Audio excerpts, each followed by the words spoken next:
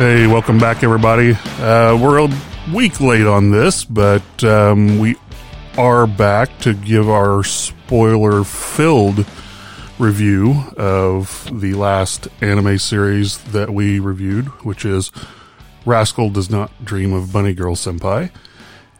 I'm Wendalian, and we're missing Roar today, but we've got Bal and Miku with us. Morning, guys. Morning. Morning. So, as we said last episode, this was one of Bal's favorite anime, and we decided to go ahead and watch the...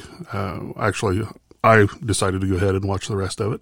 I think you guys already hadn't you? Before, even after, yes. Before we did the last one. So, yeah, I hadn't seen it all. So, it was just me that needed to finish it out. So, but I believe Miku has reviewed it the most recently. So, how do you want to go about this? You go by story arc? You want to go by episode? I think story arc's best because breaking down the individual episodes is probably a little bit too granular. Okay, sure. So we want to start with the My Sakurajima arc then. The first 3 episodes that we talked about last week. Did anyone have like a favorite part of that arc that you couldn't talk about when you needed to keep spoilers away? Is my first question. To be fair, the whole idea, I think, with the first story arc, it was a really good. What's the best way of putting it? It was a really good opening arc to bring you into the world and into what was going on with all of the characters. And so it's one of my favourite, obviously, of all the story arcs. It's the one that introduces you to Maya and to Sakuta. So I absolutely loved the first arc, if I'm honest with you. I think the interesting part of it was like, hey, so we're introducing Mai because she's the main girl, but at the same time you've got Toga or Koga, Tomoe Koga is the second girl. Yeah, Tomoe Koga. Yeah, that he ends up dealing with. Introduces Futaba, who ends up being the third girl. Obviously, Kaide's involved in it.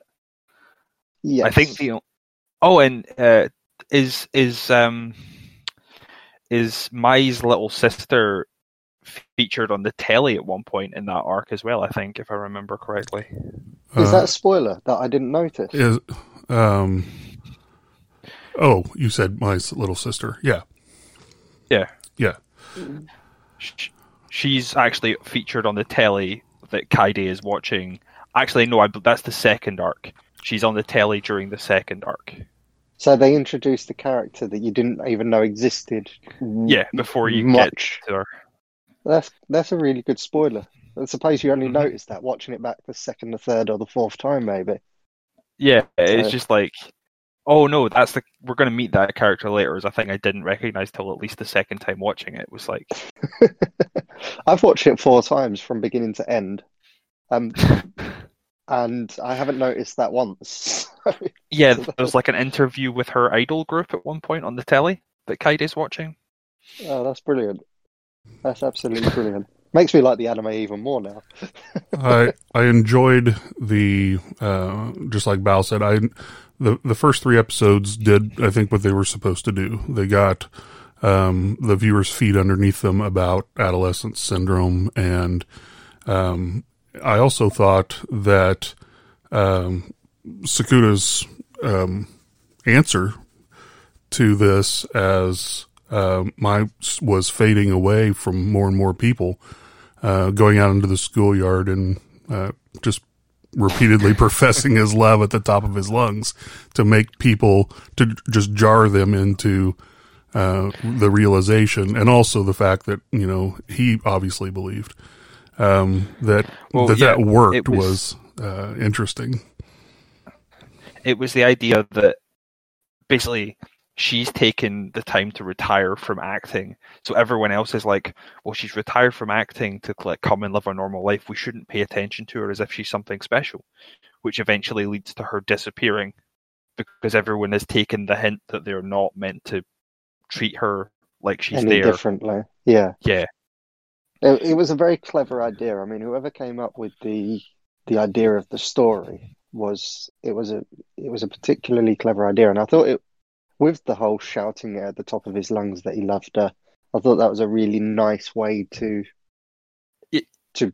bring her back, if that makes sense. It's give everyone a thing they can't ignore. Yeah, and so I thought that was a really nice thing. I mean, there is an area where I do wonder why, as with all animes, he kind of fell in love with her very quickly. Which, well, he's only got 13 episodes to do it. I think weirdly that starts off as the protective thing of, like, he's seen someone go through something like this already, and then when he's the only person she can rely on, it ends up engendering this stronger feeling in him. Also probably helps that she's a famous actress, and therefore, you know. And to be honest, I'm pretty sure that if I met a girl who only I could see who was dressed as a bunny girl, the first time I met her, that probably would help towards any feelings of love that might grow. It's for all that you say that they fell in love really fast, the actual interactions between them are just great and very not entirely natural, but natural to the characters they've written, if you know what I mean. Yeah, I understand what you mean there. So yeah. Again, the one area where I didn't really like, and during the first story arc, bearing in mind watching them in order, was his little sister's relationship with him, because it felt overtly close I suppose in a sexual way. But I suppose that makes sense when you get to the last story arc. But when I watched it the first time round, I don't know if you felt like this when you saw it the first time. It felt like it was just there for the sake of being there, and it wasn't until you got to the sixth story arc that you understood why. Yeah, I mean, I thought that they were a little, I won't say, I'll just say a little unnaturally close in the first story arc before I saw the rest of it. It's again one of those things where you go, this is just, it almost made it feel like a normal sleazy, like not a normal sleazy anime. Most animes aren't sleazy, but it made it feel a little bit sleazy until you got to Kaide's story arc, which at that point, all of a sudden you went, wow, this makes complete sense all of a sudden.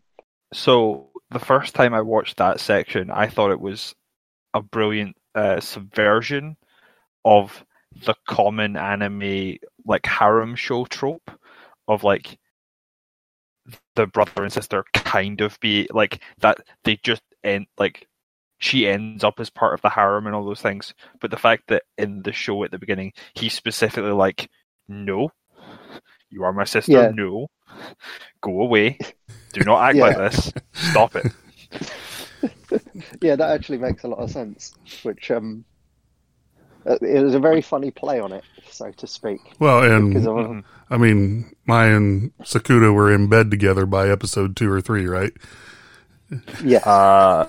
Was it episode 3 that happened? I or think was so. It late episode 2? I can't exactly remember. Yeah, I honestly, it's fuzzy for me too. But it was first story arc for sure. But yeah, the fact that the solution he comes to is effectively just to take as many caffeine pills as possible to stay awake for as long as possible, and then it ends up being her choice to make him let him forget her, is quite a brutal like thing in the final episode of that. It's just like she can't take seeing him suffer for her sake almost at that point. Yeah, and to be honest with you, again, I thought they played teenagers really well. It did feel like you were watching teenagers that didn't really have a clue as to what they were doing, and they were just muddling their way through it, which was quite a nice change, because usually when you watch these kind of shows, they just know how to fix things randomly. Okay. Yeah, that was actually the first part where I thought that they had a decent relationship, was when she was willing to go through that. And although, drugging him may not have been the best way to go, but that's, but, no relationship's perfect. I think the issue at that point is that she knows that he won't willingly do it, no matter what she says. But yeah, I get your point that drugging someone's probably not the best recourse. Like, that's like almost reverse date rape without the rape. Yeah, it's the opposite. It's completely the opposite. I want to drug you so you forget me. Yeah. Is that everything we have to say about the first section? Can we move on to? Yeah. That's let's simulate the future section. Okay. Now, so the second section, if I'm not mistaken, was that Tomo? It was, wasn't it? That was Tomoe Koga, yeah. Yes, so that was where a second girl fell in love with Sakuta. Well, yeah, I mean, like, she was. It started kind of where she just didn't want to be seen as weird, right? She just wanted to kind of fake date. Yeah, I felt like the feelings were already there, if that makes sense for her. I don't think so. I think the entire point of that arc is, so if you think about how much time they spent pretending, because they spend like basically a full term with him being her pretend boyfriend so that she doesn't have to tell the guy that her best friend likes that she doesn't like him, because that would ruin her reputation at school for some reason. It's teenagers at school. Who knows what will ruin your reputation? And basically, like, he spends so long basically standing up for her and fixing all of her problems, and she keeps seeing him in a different light than the way the whole thing starts, until eventually she just doesn't want to let go of their fake relationship. No, and again, I thought it was masterfully played. It was really beautifully played, actually, because obviously you had Mai, and Mai did show a little bit of jealousy, which I thought was, which is exactly how you would feel in that instance. Even though she allowed him to go along with it, which I thought was again a really nice thing. But it, in a weird way, it brought Mai and Sakuta closer together again, which is the opposite of how it would have worked for me. I thought it was interesting that it's like the first couple times through the reset, he's like, "How do I perfect this conversation with Mai? Like, how do I get her to say that she loves me? How do I do this?" And then he's like really annoyed because the one that the time continues on, it got messed up so that he didn't get the chance to have that conversation, which was quite funny. And there was I would say the nearly breakup as well, which was quite on one of the timelines where she bumped into it. She saw him under the table with Tomo, and that didn't go down too well for him either, when he had to try and explain his way out of it. I would have given this anime a lot more credit if that would have been the timeline that extended. But it was just like, this just reminded me a little too much of Groundhog Day. I do love Groundhog Day. Yeah, it wasn't bad. I love Bill Murray, but that's kind of what this reminded me of. He was trying to get the perfect run through. Yeah, a little bit like Live, Die, Repeat as well. Sure. Which, and to be fair, this is why this was probably my favourite arc of the lot. I kind of like the whole do it 1,000 times and eventually something's going to change. I think this is my third favourite arc. So I think it's behind the first arc for certain, and then a later arc we will talk about. Yeah, I definitely like the first arc the best. Of all of them, I think that the first was my favorite. I don't actually think there's that much really to discuss about this arc beyond what we've said. sort of thing. Like, Well, I mean, I to be fair, I like. Sorry. they tried to use a science term for pretty much every single different arc. Uh-huh. And you had things like Schrodinger's cat mentioned. I think that was in the first story arc, if I'm not mistaken. This was Laplace's demon.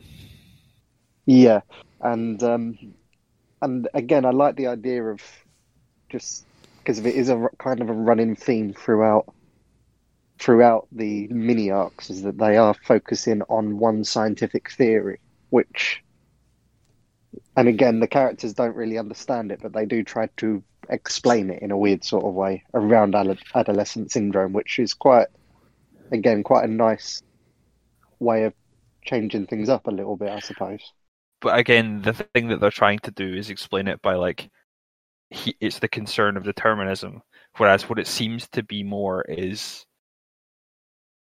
the actual fear of being ostracized, sort of showing itself out in this unwillingness to commit to an action, is I think what's actually happening if you watch it. Like, yeah, no, it's not that she's trying it over and over again. It's that she's unwilling to commit to anything, which is why at the end, when the whole problem stops, instead of it continuing from where she made the decision, we rewind all the way back to the initial decision to be like, no, you have to actually do something. You can't just dither about this forever. Yeah, and to be honest with you, because again, she didn't want to let go, whereas Sakuta just wanted to get it to a. Sakuta effectively just wanted to get back to Mai.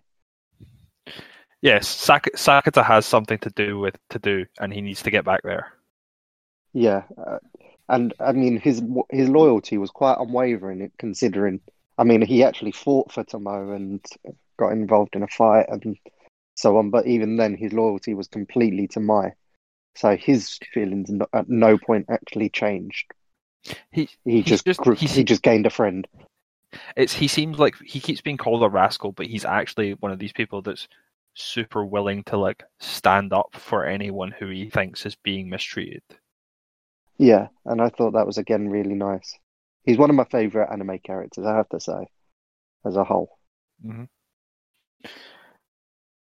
You got anything to add, Wind? No, that's. I mean, I probably hadn't put as quite a fine a point on it as Miku did. I was. I guess maybe stuck in a different mind frame when I watched it. But you know what he said makes sense. You've got to make a choice, or nothing's going to move forward. You know, not making a choice is a choice. So it's you're or as what Boomy called it in Avatar, neutral Jing. So it's yeah. I guess I hadn't looked at it in that light. That's a neat perspective. Okay, so the next arc involved his friend Futaba and her splitting into two versions of herself. Yes. I believe it was, what was it? It was like quantum teleportation or something they were using as the explanation for this one. Yeah, that was the explanation for this one. Whereas again, I think the sort of metaphysical explanation for this one is that she was putting forward two versions of herself to different groups of people, and effectively had that split her into some people see her this way, other people see her this way. Both of these are her, but both of these are completely separate beings because of who perceives them. Yeah, no, this was my least favourite story arc, if I'm honest. I will agree. It wasn't really anything wrong with it, so to speak, but it just didn't flow quite as nicely as the previous two storylines, and definitely not as well as the last storylines either. And I'm not entirely sure why. This is also where we were introduced to Shoko, right? Yes. Yes. The little girl version of the girl he had a crush on who brought him out of his depression. Yes. And I don't know. Again, it was really clever. The way they had Sakuta chasing after what he thought was one version of Futaba, because of obviously he realised that there were two of her, to try and keep them separate, which again is something that science fiction talks about quite a lot, is not meeting your alternative selves. And effectively, as teenagers, they tried to do that, which was try to avoid them banging into each other. It was. I like this scene in when they first notice the second, or depending on how you look at it, the first Futaba or the second Futaba in the manga cafe or the internet cafe, and do the give me your phone, phone Futaba. Oh, I'm talking to a Futaba, but there's another Futaba there. Well, that's weird. Yeah. sort of like, huh? I love how Sakuta never seems to break stride. He's just like, oh, this is happening. Well, I guess after what he'd already gone through. Yeah.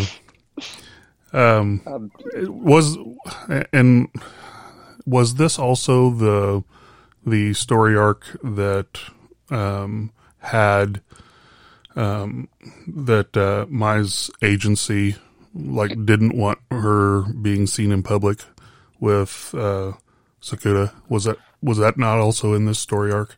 I think that was also started in this story arc where it was we don't want to. You're not meant to be seen together because she's not meant to be dating anybody. Right, because she's an idol and it'll mess up her image, and yeah, and obviously, so for that reason, they were trying to avoid being seen in public together. If I remember, that went through Did it go through 3 different story arcs? It did, didn't it? It went. Yes, it went through. Yes, it went into the 3rd story arc as well. Actually, that's a good point. Yeah, because most of the story arcs are very much open and shut, so you complete it, and then what happens by the end of that is what is the permanent for moving forward. So at the end of the 1st story arc, Mai is Sakuta's girlfriend, and that continues all the way through. And she's back in acting, and that doesn't really change. But with this one, it doesn't really fit into any of the arcs, but it starts and it kind of intertwines through all 3 of them. So it's the relationship arc of Mai going back and them dealing with now being a couple is actually just an extended sort of meta arc over the top of each of the smaller arcs. And it made sense as well that she wasn't going to be there during this, because obviously, again, you had Futaba staying, or a version of Futaba staying with Kaidi and Sakuta. But she did stay with them. No, she didn't, did she? She did. She was going to. No, Mai slept in their house while Futaba was there. That was it. I remember now. Which gave you the interaction where she came to see Sakuta while he was sleeping. And that was a really nice their moment. Discussion. Yeah. Yeah, that was quite a nice moment, that one. What did you think of the way that was the Futaba stuff was eventually sorted? But like I said, this was probably my least favourite story arc. And obviously Futaba had her own crush, so to speak. I can't remember her crush's name. It was a sports guy, wasn't it? What was that? I don't remember either. Kunimi, Yuma Kunimi. And so, again, a relationship effectively brings her back to a whole in a weird sort of way, which, I don't know, for me, Futaba kind of didn't get as much attention as maybe she deserved. I kind of disagree with a little bit of that interpretation. More because I think what brought her together was because both sides of her keep talking about the fact that one of them has to die and they can never reconcile, and it's the idea that she's being left behind by the people she cares about, which includes Kunimi, includes Sakuta. Like the fact that the other version of her is making memory, and she wants those memories as well. And so it's the willingness to eventually come together and talk to herself and reconcile the two parts of her. I hadn't thought of it that way, to be fair. Yeah, I hadn't really thought about it that way. again, I think you're spot on, actually. Now that I think about it, and it all clicks together in my brain. It's the whole thesis, antithesis, synthesis prompt thing from debate. Yeah, no, you're absolutely spot on. It actually, I'm going to have to rewatch it just to see if it makes me appreciate the arc a little bit more.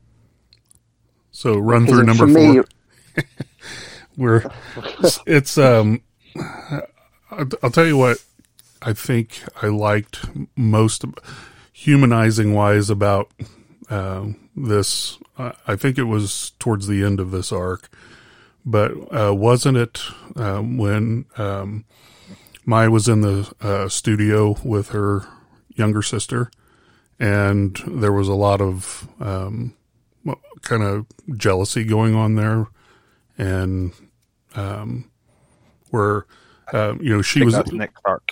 Was it? Oh, was it? Okay, I'll wait for that. I think that's the entire point of the next arc. Okay. Yeah, that was the start of it, effectively. Which, if Wendalian is on the next arc, we should shift on to the next arc. Yeah. To be fair, I agree. The last thing I would say is that before we do move on to the next arc is that actually Futaba throughout the whole thing, it always seemed to me like Futaba was trying to be the most level-headed, but actually I think felt like she was the most emotional when what was happening to her happened to her. She was the most up and down in her emotions because of it. Whereas normally when it was other people, she tried to be the voice of reason. So it was a nice change to see that something could affect her. Mm-hmm. I agree. The next arc involved Nodoka Toyohama, who is Mai's half-sister and member of an idol group.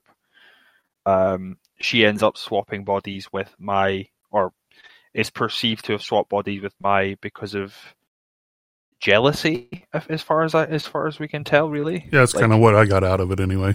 Yeah, it was very much a case of the younger sister felt undermined by all of the success that Mai had. Yeah, like she was living in her shadow and what never kind of measured up. And that's things like this really humanize anime to me when it's done well like this. It's because these are, I grew up in a household with 2 other siblings, and I've got 2 kids of my own, and there is some feelings like this. You don't quite measure up, you're not, and that higher expectations are being put on you because of your older sibling, that kind of thing. So I actually liked that aspect of this story arc. It also gave Mai another layer to her personality as well, this arc. Because you could see that she wasn't trying to undermine her sister at all. And there were elements of her sister that she was jealous of, but she didn't let it swallow her in anywhere near the same way as Nakoda did. Is it Nakoda or Nodoka? Nodoka, I believe. Nodoka. Yeah, Nodoka. So, again, this was a really, really good... First time watching it, I was a little bit confused for it. Like the first time you see and she swapped bodies, I was like, what the hell has happened here? And I was trying to follow it, but watching it on the second and third times, it really grew on me as a storyline, and I really started to understand it a lot more. I just want to pick up on some of the comedy that was in this section. I loved the part where it's like Sakata teasing Nodoka while she's at the beach. The whole he's just watching her, and she's like, stop staring at Big Sister's body or whatever, and he's like, I want them to sandwich me. And it's like, what the fuck are you saying? What are you saying? And she's like, what? And he's like, yeah, preferably the face. What? And it's just all the things he just randomly says just to get a reaction out of people to bring them out of their depression effectively. Now you can understand why watching this for the first time round made no sense to me whatsoever. I was literally watching that the first time round going, what on earth is he talking about? Yeah, he's just like saying things to get a rise out of people because it stops them thinking about their situation for a minute, almost. Yeah, it made me really smart. I mean, the beach scenes, they felt like in terms of how they looked, the actual beach scenes were a bit underdeveloped compared to everything else. It's the one area where I felt like the graphics of the show dropped a little bit, and I don't know, the backgrounds weren't as pretty as the rest of the series. I don't know if that was me, but It is one of the areas that showed sort of the limitations of the budget almost. yeah, that's how it felt to me. But it didn't take away the the interactions. I noticed it first time, but second and third times, once I really understood the story, I didn't really notice the background anymore, which I suppose is a really good sign of the character development that was going on throughout it all. The other one I liked was the show of like how much of a slob Nodoka is compared to Mai. Yeah, Just like visit the house when it's Mai still living there, everything is completely immaculate. Yeah. Visit the house once Nodoka's been Mai for like a couple weeks, it's demolished. Nothing, yes, no space is usable. you live in a tip, and that's the way it's going to stay. Yeah, I really loved this because it really did show the two different personalities, and it kind of fit into real life as well because you do often quite like Mai being the older sibling, she was a bit more responsible, um, a little bit more level-headed, whereas Nodoka seemed to be a little bit more hyperactive, so to speak, which I loved. I thought it was brilliant. So, I want to talk about the ending of this section. The point where you realise that the actual issue between the two has not been an inferiority complex over work, but has both of them effectively not being able to feel that they're really sisters. If you know what I mean. Yeah, and It's the little sister doesn't feel like she's good enough to be the older sister's, like, doesn't feel like she's good enough to be my sister, and my not knowing if, because of the hardship she's caused Nodoka through her mother, would Nodoka still want her as her proper sister almost. yeah, it was quite a beautiful thing. It's definitely one of the better storylines. This one, I don't know what you think, Wind. I thought that, like I said, I liked some of the elements of this one. I thought that it was, like I said before, just kind of humanized the whole thing, and even though there was still this element at work, that it was much more grounded in real life than some of the others were. Yeah, I agree. Being the older brother, this kind of felt like this was quite true to life in many ways. And I think you see parallels. You probably see it between your daughters, Wind. I saw it between me and my brother, and my sister to a certain extent as well. So it kind of worked in so many different layers and so many different levels, that I really enjoyed it. What about you, Miku? Yeah, no, me and my little brother have had a bit of bits of disappointments, I suppose. But I he think used it's to break that natural, up isn't by it? injuring me, so I've always thought it's a little bit natural because of, like, for most things, you always want to compare yourself to something, and it's quite easy to compare yourself to family because obviously you're with them all of the time, and you see aspects that your brother does better than you, and you go, "Oh, I wish I was good at that," but then you don't realise the bits you're good at that he would probably wish that he was better at, and so on. yeah, it's And probably easier with me and my brother because I'm very we're good at very different things, and we have very different personalities and what we care about. But in this case, where it's like Mai is an actress, and her little sister wants to do the thing that she does, basically. which leads to the direct comparison. The thing is, she wasn't actually that unsuccessful. She had parts; they weren't as big, and so on. But so it wasn't like that. It wasn't that she had to change. Yeah, but she couldn't do the things that that Mai could do just naturally. You know, didn't even hardly think about it, and it was all stressful for her. Well, Yeah. I think the point that was being made in the thing was that all the stuff that she thought came naturally to Mai actually works really hard at. Yeah, right. But she had elevated herself to a level that after you've done the work, then it becomes more natural for you. It's it's not that it was effortless to get there, or even that there's no effort involved doing it. It's just that now, just like if you're working out, you can't lift, you can't bench press 250 the first time that you lay down on the bench, but eventually, you can get there. It's the Mai put in the work to get where she is, and therefore still putting in work to get better. But the bit that's the difference between why can I not say names at the moment? Nodoka and Mai, the difference between them, Nodoka perceives it as, wow, she's just more talented than I am, not like she's older and has put in all this work before I got here, sort of thing. Yeah. So again, I think that's a brilliant story arc, to be fair. Shall we move on to the next story arc? Sure. Do you want to do the synopsis? No, I'll let you. You've done so well so far.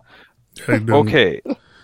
So this is the Kaide arc, where we find out through some stuff that seems to be going wrong that Kaide that we know now is not original Kaide in terms of personality, because she has a dissociative personality disorder that means that she's a completely different person now than she was when she got bullied.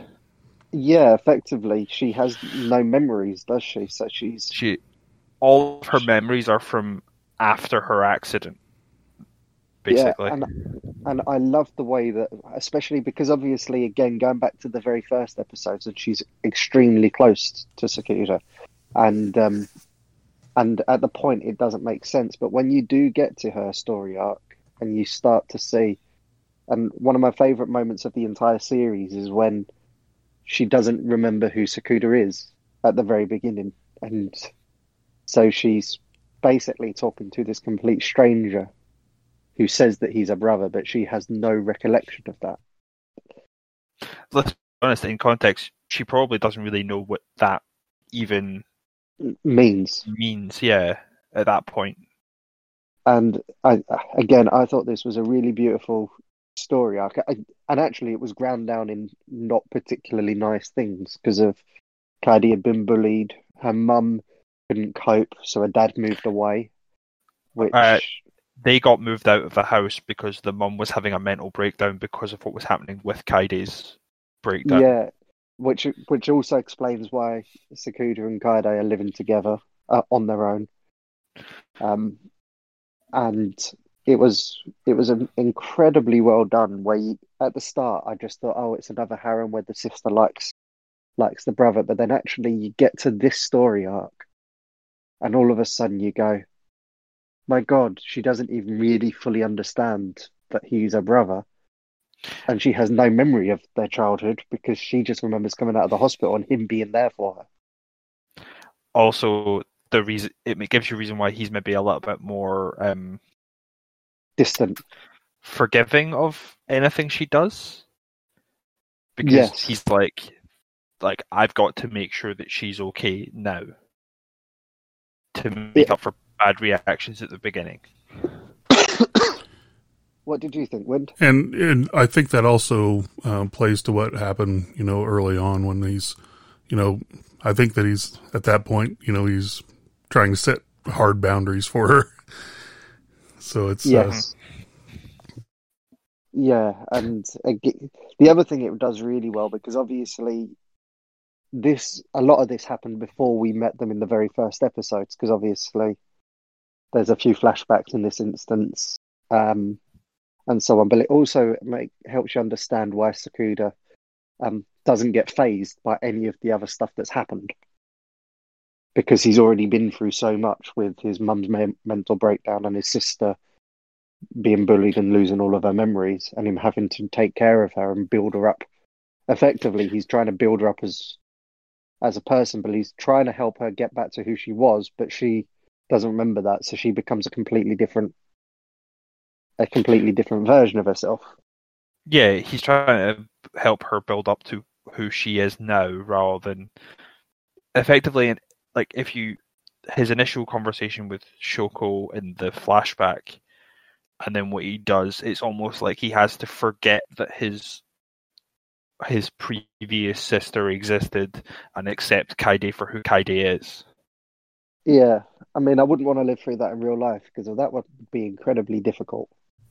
So do you guys think that this was supposed to parallel or be a more awareness of mental illness in society?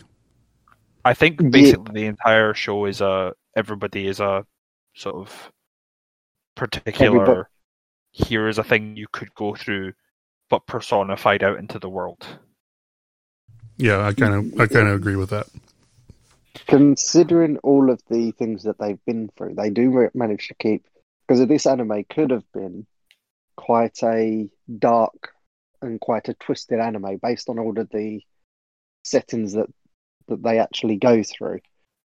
Like, for example, Kaide being bullied, mum's mental breakdown, a girl who feels as though she's lost, like nobody can see her anymore. They're all quite could be clinical signs of depression. And you've got go back to Futaba, who might have like a split personality almost because of the way she acts. Yep. Yeah, and yet they managed to keep it. You fully understand what's going on, apart from Futaba, where it took me 2 or 3 attempts. So it wasn't it wasn't that I didn't see stuff like this in the earlier arcs. I think the reason that this arc brought it more home to me is wasn't this also where Kaide started setting like little micro goals for herself, like somebody who's on their 12-step program or whatever. And that really just slapped me in the face with it. She's like, here's how I get outside. Yeah, exactly. Yeah. Kaide reminds me. Have you played Persona 5 at all, either of you? Yes. Nope. She doesn't remind you about Futaba, right? She's a carbon copy of Futaba. So just for yourself, Win. So Futaba in the game, Futaba's mum dies in Persona 5. And when she gets killed, actually. And Futaba goes through this thing of blaming herself to the point where she becomes a complete recluse and won't leave the house. And her stepdad effectively can't seem to fix it. And it's almost a carbon copy, isn't it? It's so it's so very similar theming of like, it's a little bit more bombastic in Persona 5 rather than being like relatively down to earth in this show. Of course. But, yeah. Because they're very different kind of things, but yeah, Futaba setting you got me mixed up now. Kaide being like, okay, I need to do this, I need to do this, I need to do this. I like the part where she's like, okay, so I put on clothes, take a break. I step towards the front door, take a break. We open the door, take a break. And it's like, why are there so many breaks? Well, you've got to take small breaks in between large steps, and it's like, everyone else is like, basically nothing's happened, but when she's been stuck in the house in a panda outfit for a year almost at this point, if you're believing the time difference from flashbacks to now.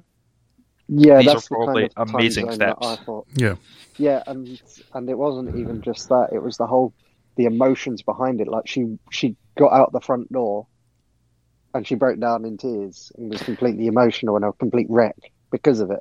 But it didn't stop her from wanting to progress further. I do that every morning before work. I wish I could go out. I'm the opposite. I have to work from home. The point I broke down in tears myself watching it is the point where she's at the crosswalk for like the 3rd or 4th time, and he's like, we can just go home, don't worry about it, we'll take our time. And she's like, no, I'm gonna do it, I don't care, I'm going to get across this crosswalk sort of thing, and just like you start to see her getting ill from the anxiety of like needing to do it, and I'm just like, this is just so sad. Yeah, poor thing. Yeah, hard to watch. Yeah. And this was the same episode where they did the press conference to finally kind of come out with Mai's relationship with Sakuta. I think it might have been the episode before, but yeah, it was this arc was where that came out. Okay, where she has to do a press conference because Nado, her little sister in her body was photographed with Sakata. So Sakata is now known that he's going out with Mai, and Mai has to like go on stage to justify her relationship to reporters. Yeah, it was quite a nice way of doing it as well. When I think back to it, because again, it kind of intertwines throughout in that, is that actually that helped. She didn't realize it at the time, but it helped because it meant that they didn't have to hide a secret anymore. But it wasn't through her own making, it was through her sister's making. So her sister actually made her life easier, completely unaware that she was doing so. I think I like the fact that like when later on in this arc, when Kaide's flips back to the other personality and he's distraught, and then she turns up and he's been with another girl, so she like jealously walks away.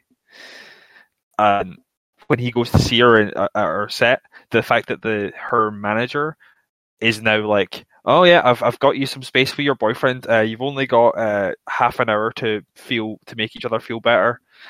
I'll see you in half an hour. And she's like, wait, what? What are you talking about? It's like the people who were against her having the relationship because of the way it came across in the press conference are now, actually, this is a PR win for us, sort of thing. Yeah, that was. I thought that was brilliant. Moving back onto the Kaede thing, because this is the one area where I was a little bit heartbroken. Actually, I think this was the story arc where I felt it was emotionally. This would probably be the best of all of the arcs. This is the best arc in my opinion. Yeah, but for me, it kind of upset me a little bit because if you got to know the Kaede that was struggling, the new Kaede.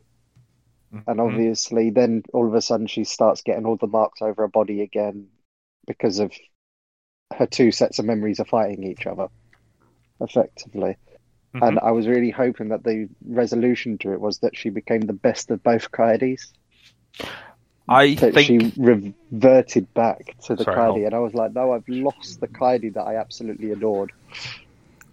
I thought that was interesting because I think the end is implying that like her going through the memories of the Kaede we had at the beginning of the series at the end of the like final episode, so you don't get to see what's happening, but you can see that she's processing what her life was like while it was the other Kaede, and you might end up seeing like, because there is this idea that people who would form those alternate memories because of a mental break, those memories aren't gone, they will come back the same way that her original version's memories weren't gone, they were just not being accessed at the time, and so like you will have to see eventually a fusion of like both sets of memories.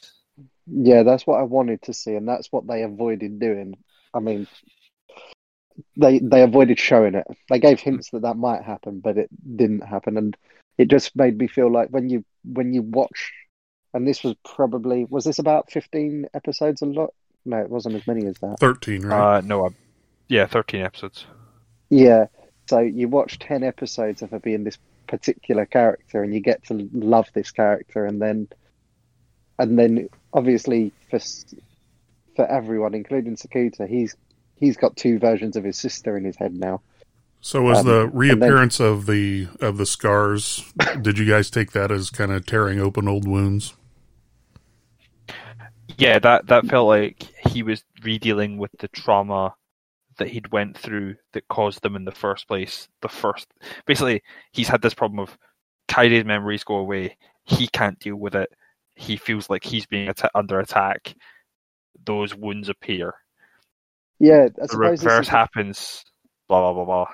He goes through the same emotions again. Yeah, I was going to say, this is the first series arc where Sakuta is actually suffering himself, because in most of the other ones, he's helping other people who are suffering. So, first arc, he's helping Mai, who's struggling. Second arc, he's helping Tomo, who's struggling. Third arc, he's helping Futaba, who's struggling. And all of them points, you don't see what he's basically there helping everybody else. This is the first time where you see that actually this is what's happening to him because of all of this that's gone on around him, which was, again, effectively, this arc isn't just Kaidi's arc, it's his arc as well.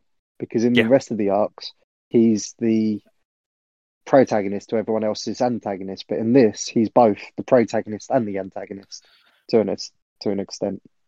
Did you guys think that Mai was just strangely absent from this? Well, my issue is, like, Mai is absent from this for a reason, and that reason is to give us space, effectively, for Shoko to turn back into, I think, at the beginning. Because it's explained away by her being on a shoot and stuff, but that's a plot thing. They could have written that any other way. But I think the reason they've done it is so that they can bring back around Shoko, who saved him the first time, to save him again. And then you have Mai coming back, noticing she's been there, and then you have the sort of her, like, Mai has been shown to be a relatively jealous person, if you know what I mean. Yeah. It's like she doesn't always act up to it, but you can tell. Yeah, and then it's like she says things through clenched jaws, doesn't she? Yeah, him being like, "Oh, I'm really sorry. There was another girl here, but nothing happened. But don't worry, nothing happened." Like, repeating over and over again, I think just annoys her more, because she's like, "I gave up time I had to come and see you, to be there for you. You don't need to keep apologizing." Like, the apologies actually made her mad enough to leave. Because if nothing had happened, you've seen Sakuta before. Normal Sakuta would have apologized once and then made a joke of it. Yeah, I don't know that. Yeah. I think that is actually a departure from real life. I think if that would really happen, I'd still be apologizing. Yeah, I get that, but the way that their relationship has gone so far is that stuff like this has happened. He has never done anything, and she has grown to trust that almost out of him. But the fact that he was so vociferously and apologizing probably makes it seem worse. Yeah, I think that May has actually been quite accepting all the way through. She has been jealous, and she's not just been jealous of girls that are close to Sakuta. Like, she was jealous of her sister and bits and pieces along the way. But this was the first time where she felt like that she was in a competition. If that makes sense. I just felt like... Sorry. I just felt like this was a missed opportunity. I understand what you're saying, giving them space. I felt like it was a missed opportunity for her to give back. And she could have been there for him. And instead of being away at the shoot and then coming back at the end and saying, "Oh, sorry, I missed out," and it's The other thing that made me feel like during the Kaidi arc, with May not really being there, that was a bit thing, is that Kaidi hadn't really accepted anyone else until May, and it took her a bit of time to get to know and feel comfortable with May. And I don't know, it felt like May maybe should have been there through this transition, because May actually helped Kaidi at points with buying clothes and that. Like, you could see it in Mai's reaction to when she learned what had been happening with Kaidi, that it mattered to her. Yeah. But it's almost like they couldn't let her be there for some reason in terms of the way that it was written. I don't know whether it's like there would have been less trauma for Sakuta if Mai had been there to actually help him through it the entire time. And they're like, we want to show this range of emotions, so she has to be absent through an artificial means. I suppose that can be quite true to real life, because obviously sometimes through best intentions, you want to be somewhere, but you but you can't be because of life gets in the way. And obviously, life as an actress would mean that you would be away maybe on shoots. But I mean, a great example for me would be my brother was in Australia when working in Australia for a year when my dad passed away. So, through best intentions, I'm sure my brother would have liked to be in the UK. But obviously, life gets in the way. So maybe that was their way of saying, this isn't perfect. We would have wanted Mai to be there, but in real life, Mai might not get to be there. So, I suppose in that instance, it can feel a bit true to life without it being. And I get in a perfect world, Mai is there, but in reality, she isn't going to be there all the time, and therefore she misses out on bits. And I agree that the mechanism did give them space to do this. I just thought it was. I thought it was a missed opportunity. A missed opportunity, yeah. I'd have liked to have seen her there more. I agree. Yeah, and I agree. Because anime can be more of a perfect life rather than reality and so on and so forth. So I agree that it would have been nice to have her there because it could have had some nice interactions between Kaidi and Mai when Kaidi's going through all of this as well, with the not really knowing what's happening to herself, so on and so forth. So, well, that's pretty much the end of this arc, isn't it? Yeah, and that I tell you what, this was a surprise for me as far as when I first started watching this. Honestly, my reaction just to the title was, this is just going to be dumb as dog shit. But it surprised me. I enjoyed watching this, and this is why I like doing Anime Club. It's a super clickbait title for a very deep show. Yep, absolutely. Yeah, and it was you that recommended this, wasn't it, Miku? Yeah. I have to say thank you because of this. I think Roar also was part of recommending it as well. Actually, he said he had watched the first couple and he quite liked it, didn't he? But, I think he'd watched it all at the beginning as well. Had he? But yeah, I have to say, because for me, this is right up my alley in terms of everything. So I'm really glad that that we did the Anime Club, because it has given me. I'd never have watched this based solely on the title. Because of Wind, I would have just thought, this is probably a bit harem. But in reality, it's actually one of the deepest animes that I can remember, if not the deepest. I think it goes into the teenage psyche incredibly well. Why don't we give you the idea I'm bashing on harem? I watched a few of those. It's I'm not bashing harem. I'm not bashing harem, but I wouldn't have chosen to watch this out of the title name to begin with. A good harem show can be great. A bad harem show is dumpster fire. Okay, so give me an example even a of a bad harem one. Show is like a dumpster fire, right? Yeah. So give me an example of a bad one. Why do you like making me pick things off the top of my head? How about you, Bal? Give me a bad harem show. No, I can't. I really can't. That's his point. That is Wynn's point. He's like, yeah, there's no such thing as a. I'm trying to remember the name of it now.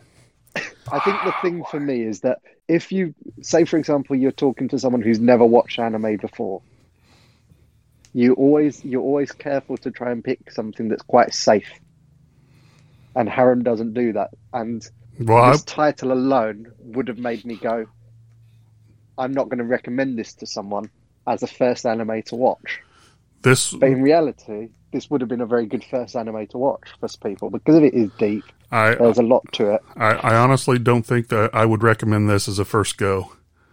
Too deep. A bad harem, UFO Ultra Maiden Valkyrie is a name. Oh yikes! I've never even seen that. Never even heard about it. I've never even heard of that.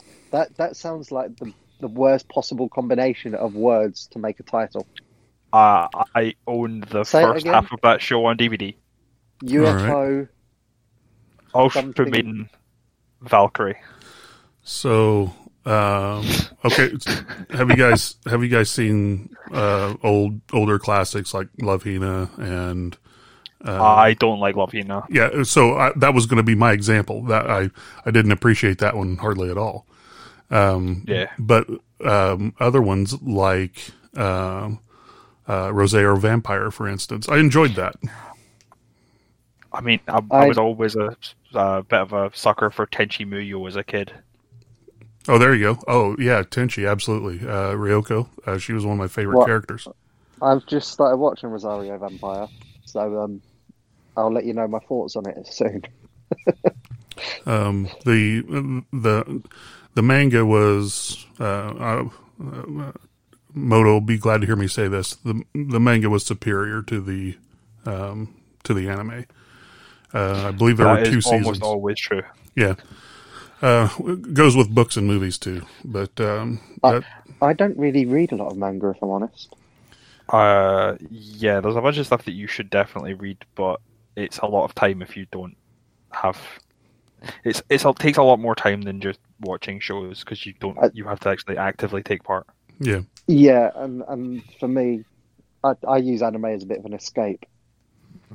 I struggle with reading anything to get the same feeling of escape as I do when I'm watching something. But yet you'll read your anime.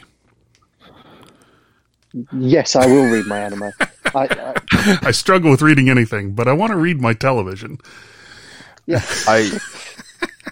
Can I bring it back to Rascal Does Not Dream of Bunny Girl? Yeah, absolutely. For a second here. Yeah. So as I pointed out previously, this is not a harem show. Yes, there it is not. Yes. No harem.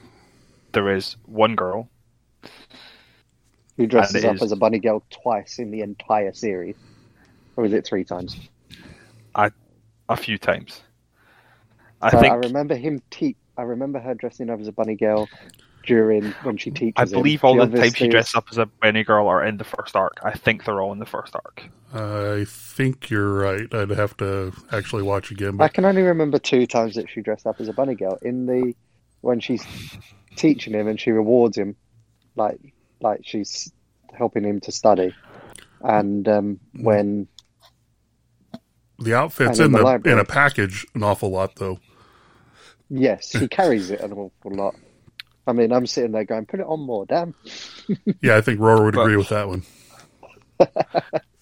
So, I mean, I did just when we're talking about GXB, because obviously this is where we all formed up from, was Girls X Battle. I literally chose Gambler Bunny Girl outfit for my very, very first beauty pageant. So this really should be high on my list anyway. So, has watching this series made you interested in going to watch the movie? Yes. Yes, I would say so. Yeah. Which I have not watched, and I do not know where it is really available at the moment. But I am interested. It is on Crunchyroll, I believe. Is it on Crunchyroll now? Okay, I'll have to go and. Miku, have you read any of the light novels? I have not, but I'd have the list of titles here, which are It's like, so they just named it after the first light novel, which is Does Not Dream of Bunny Girl Senpai, and Does Not Dream of Petite Devil Kohai. Does Not Dream of Logical Witch. That one makes sense. Idol with a Sister Complex. Ah, okay. House Sitting Little Sister. And then the one that the movie is based on is Rascal Does Not Dream of a Dreaming Girl. Yeah, and then you've got Rascal Doesn't Dream of Experiencing Her First Love. Girl Experienced Her First Love, then Sister on an Outing, then Girl with a Leather Backpack, and then Dream of a Lost Singer. I really hope that they make another series of this. That would be my theory. There's just about enough stuff for them to make a second series. Yeah, it couldn't go any longer than 2. But it would be really nice to see another series. But I do need to I need to see the film. I just pulled that list up. It looks like that very last one came out. Does Not Dream of a Lost Singer came out February this year. Yeah, they haven't finished writing them. And there was about a year and a half between number 9 and number 10. Yes, but there was also about more than half a year between 7 and 8, right? Actually, about a year and a half between those. Yeah. Now that I'm looking at it, so you're just like, Yeah, so like a year and a half between So, 7 and 8. I wonder if this Year and a half is between 9 and starting 10. another series of these coming out. That's Yeah, maybe he got enough popularity and sales off of because the whole point of an anime nowadays is to drive sales to the original work, sure. almost. So the anime itself very rarely is a moneymaker, but what you're hoping is that if you make it off of a light novel or a manga adaptation, people go, I really like that, and go and buy the thing. Like there's a number of manga I've read off of, they get a season of television, and I'm like, okay, I need to know how this ends. Yeah. And to be honest with you, this is something that is on my wish list as a Christmas gift. So I actually want the light novels. So are they available on Bookwalker? Let me check. And in contrast, while you're looking that up, in contrast, in the States, a movie or a like a cartoon series, there was a really excellent one called Young Justice that was on, and it got canceled. And the reason it was canceled was because it didn't drive toy sales enough. And that seems to be the standard over here for animation, is if it doesn't drive toy sales, then it's time for it to go away. And you guys used to watch Transformers? So I did watch Transformers as a kid. And you tell me that wasn't a 30-minute long commercial for toys. I mean, it was. Specifically, they brought in rules about about kids shows not being allowed to be advertising of toys later on, so that they had to be more what's the word, covert about it. Yeah. And not that I didn't enjoy Transformers, but it was I mean, it was just to introduce the new the new 5 toys that were out. So the first 2 light novels are available on Bookwalker digitally for about $8. No, I don't do digital. If I'm going to have a book, I have a book. I don't know if you can actually... Or a television, which is entirely digital. Yes, or television.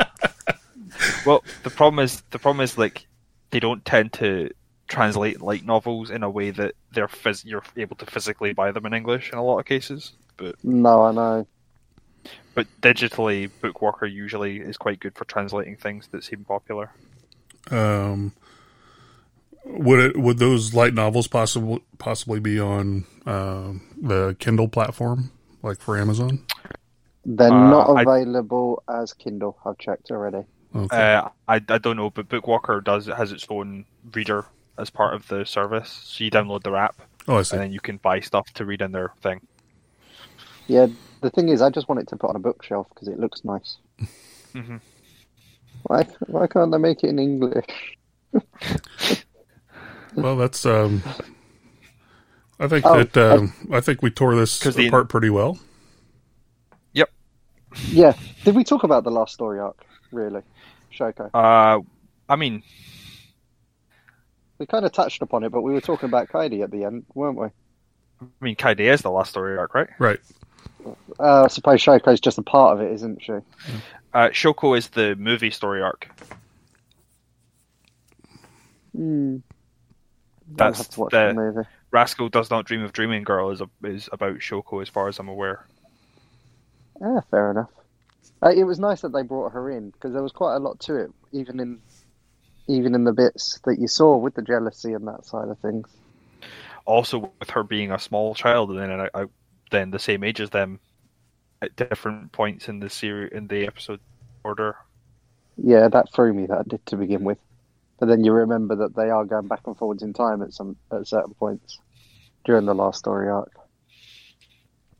So I'll have to watch the movie. I will have to watch the movie. Yeah, I'll put that in my queue list. Also, I've got quite a few other things to take care of, but I'm interested enough to take it in. Mm-hmm. So yeah, and hopefully, so I'm Team Mike, put it that way. Anime Club next week, so hopefully we'll have all 4 of us back together. Mm-hmm. hopefully some people from the greater anime chat will turn up for. Depending on, like, Motoko's pretty good for turning up at normal anime hours near the end of it anyway. I think he just turns up whenever he feels like it, doesn't he? I mean, does have a cat as their avatar, so, you know. To be fair, Motoko should come on to this and actually talk about, because of a lot of the shows that we've watched, he's already read the mangas. That is my greatest failing, that I always like find something I'm really interested in, then go and find the manga, read way far ahead, and then get really depressed that the anime's not going to catch up for like 6 years. if it catches up at all. The amount of animes that end after one season. I'm currently that way with My Hero Academia and Haikyuu, where I'm just like, I've read all the way to where this finishes. Why aren't we at the good parts yet? Oh. I've given up with Haiku eventually, with the series. Obviously, I haven't read the book. I really loved it, but then I realised that they were just repeating the same series 5 times. Nothing much changed. And I was like, I give up. Loads of stuff changes, but like the final arc, they are professional volleyball players. Is that in the manga, by the way? I'm guessing. Yeah, in the final arc of the manga, you are professional volleyball players and at the Olympics. I was going to say, because the series I gave up halfway through season 4. Sure. But because it did feel a little bit samey, it was getting to the point where I was just watching the same thing again and again. It's a sports show. They're going to do training arc, tournament arc. That's how the substance of everything moves forward. Yeah, I know. I just get bored by the end of them. Get bored by sports. It's fine. We understand. I love sport. I really do. Just sports anime kind of get a bit boring at the end, towards the end. Well, guys, are we happy to close out here then? I'm happy enough. Just Bao, anything else on Rascal? No, I just that everyone should really watch it. It's an amazing show. Yep. I'm so happy to have watched it. Yep. And I'm going to watch it again this week. Yeah, as I said, definitely a surprise for me, so a pleasant one. And so Anime Club next week, and we'll be talking about the first 3 episodes of Cowboy Bebop. No spoilers. And this one should be fun. So, guys, I appreciate you taking the time. I think I might skip the next one. A fear of lynching. All right.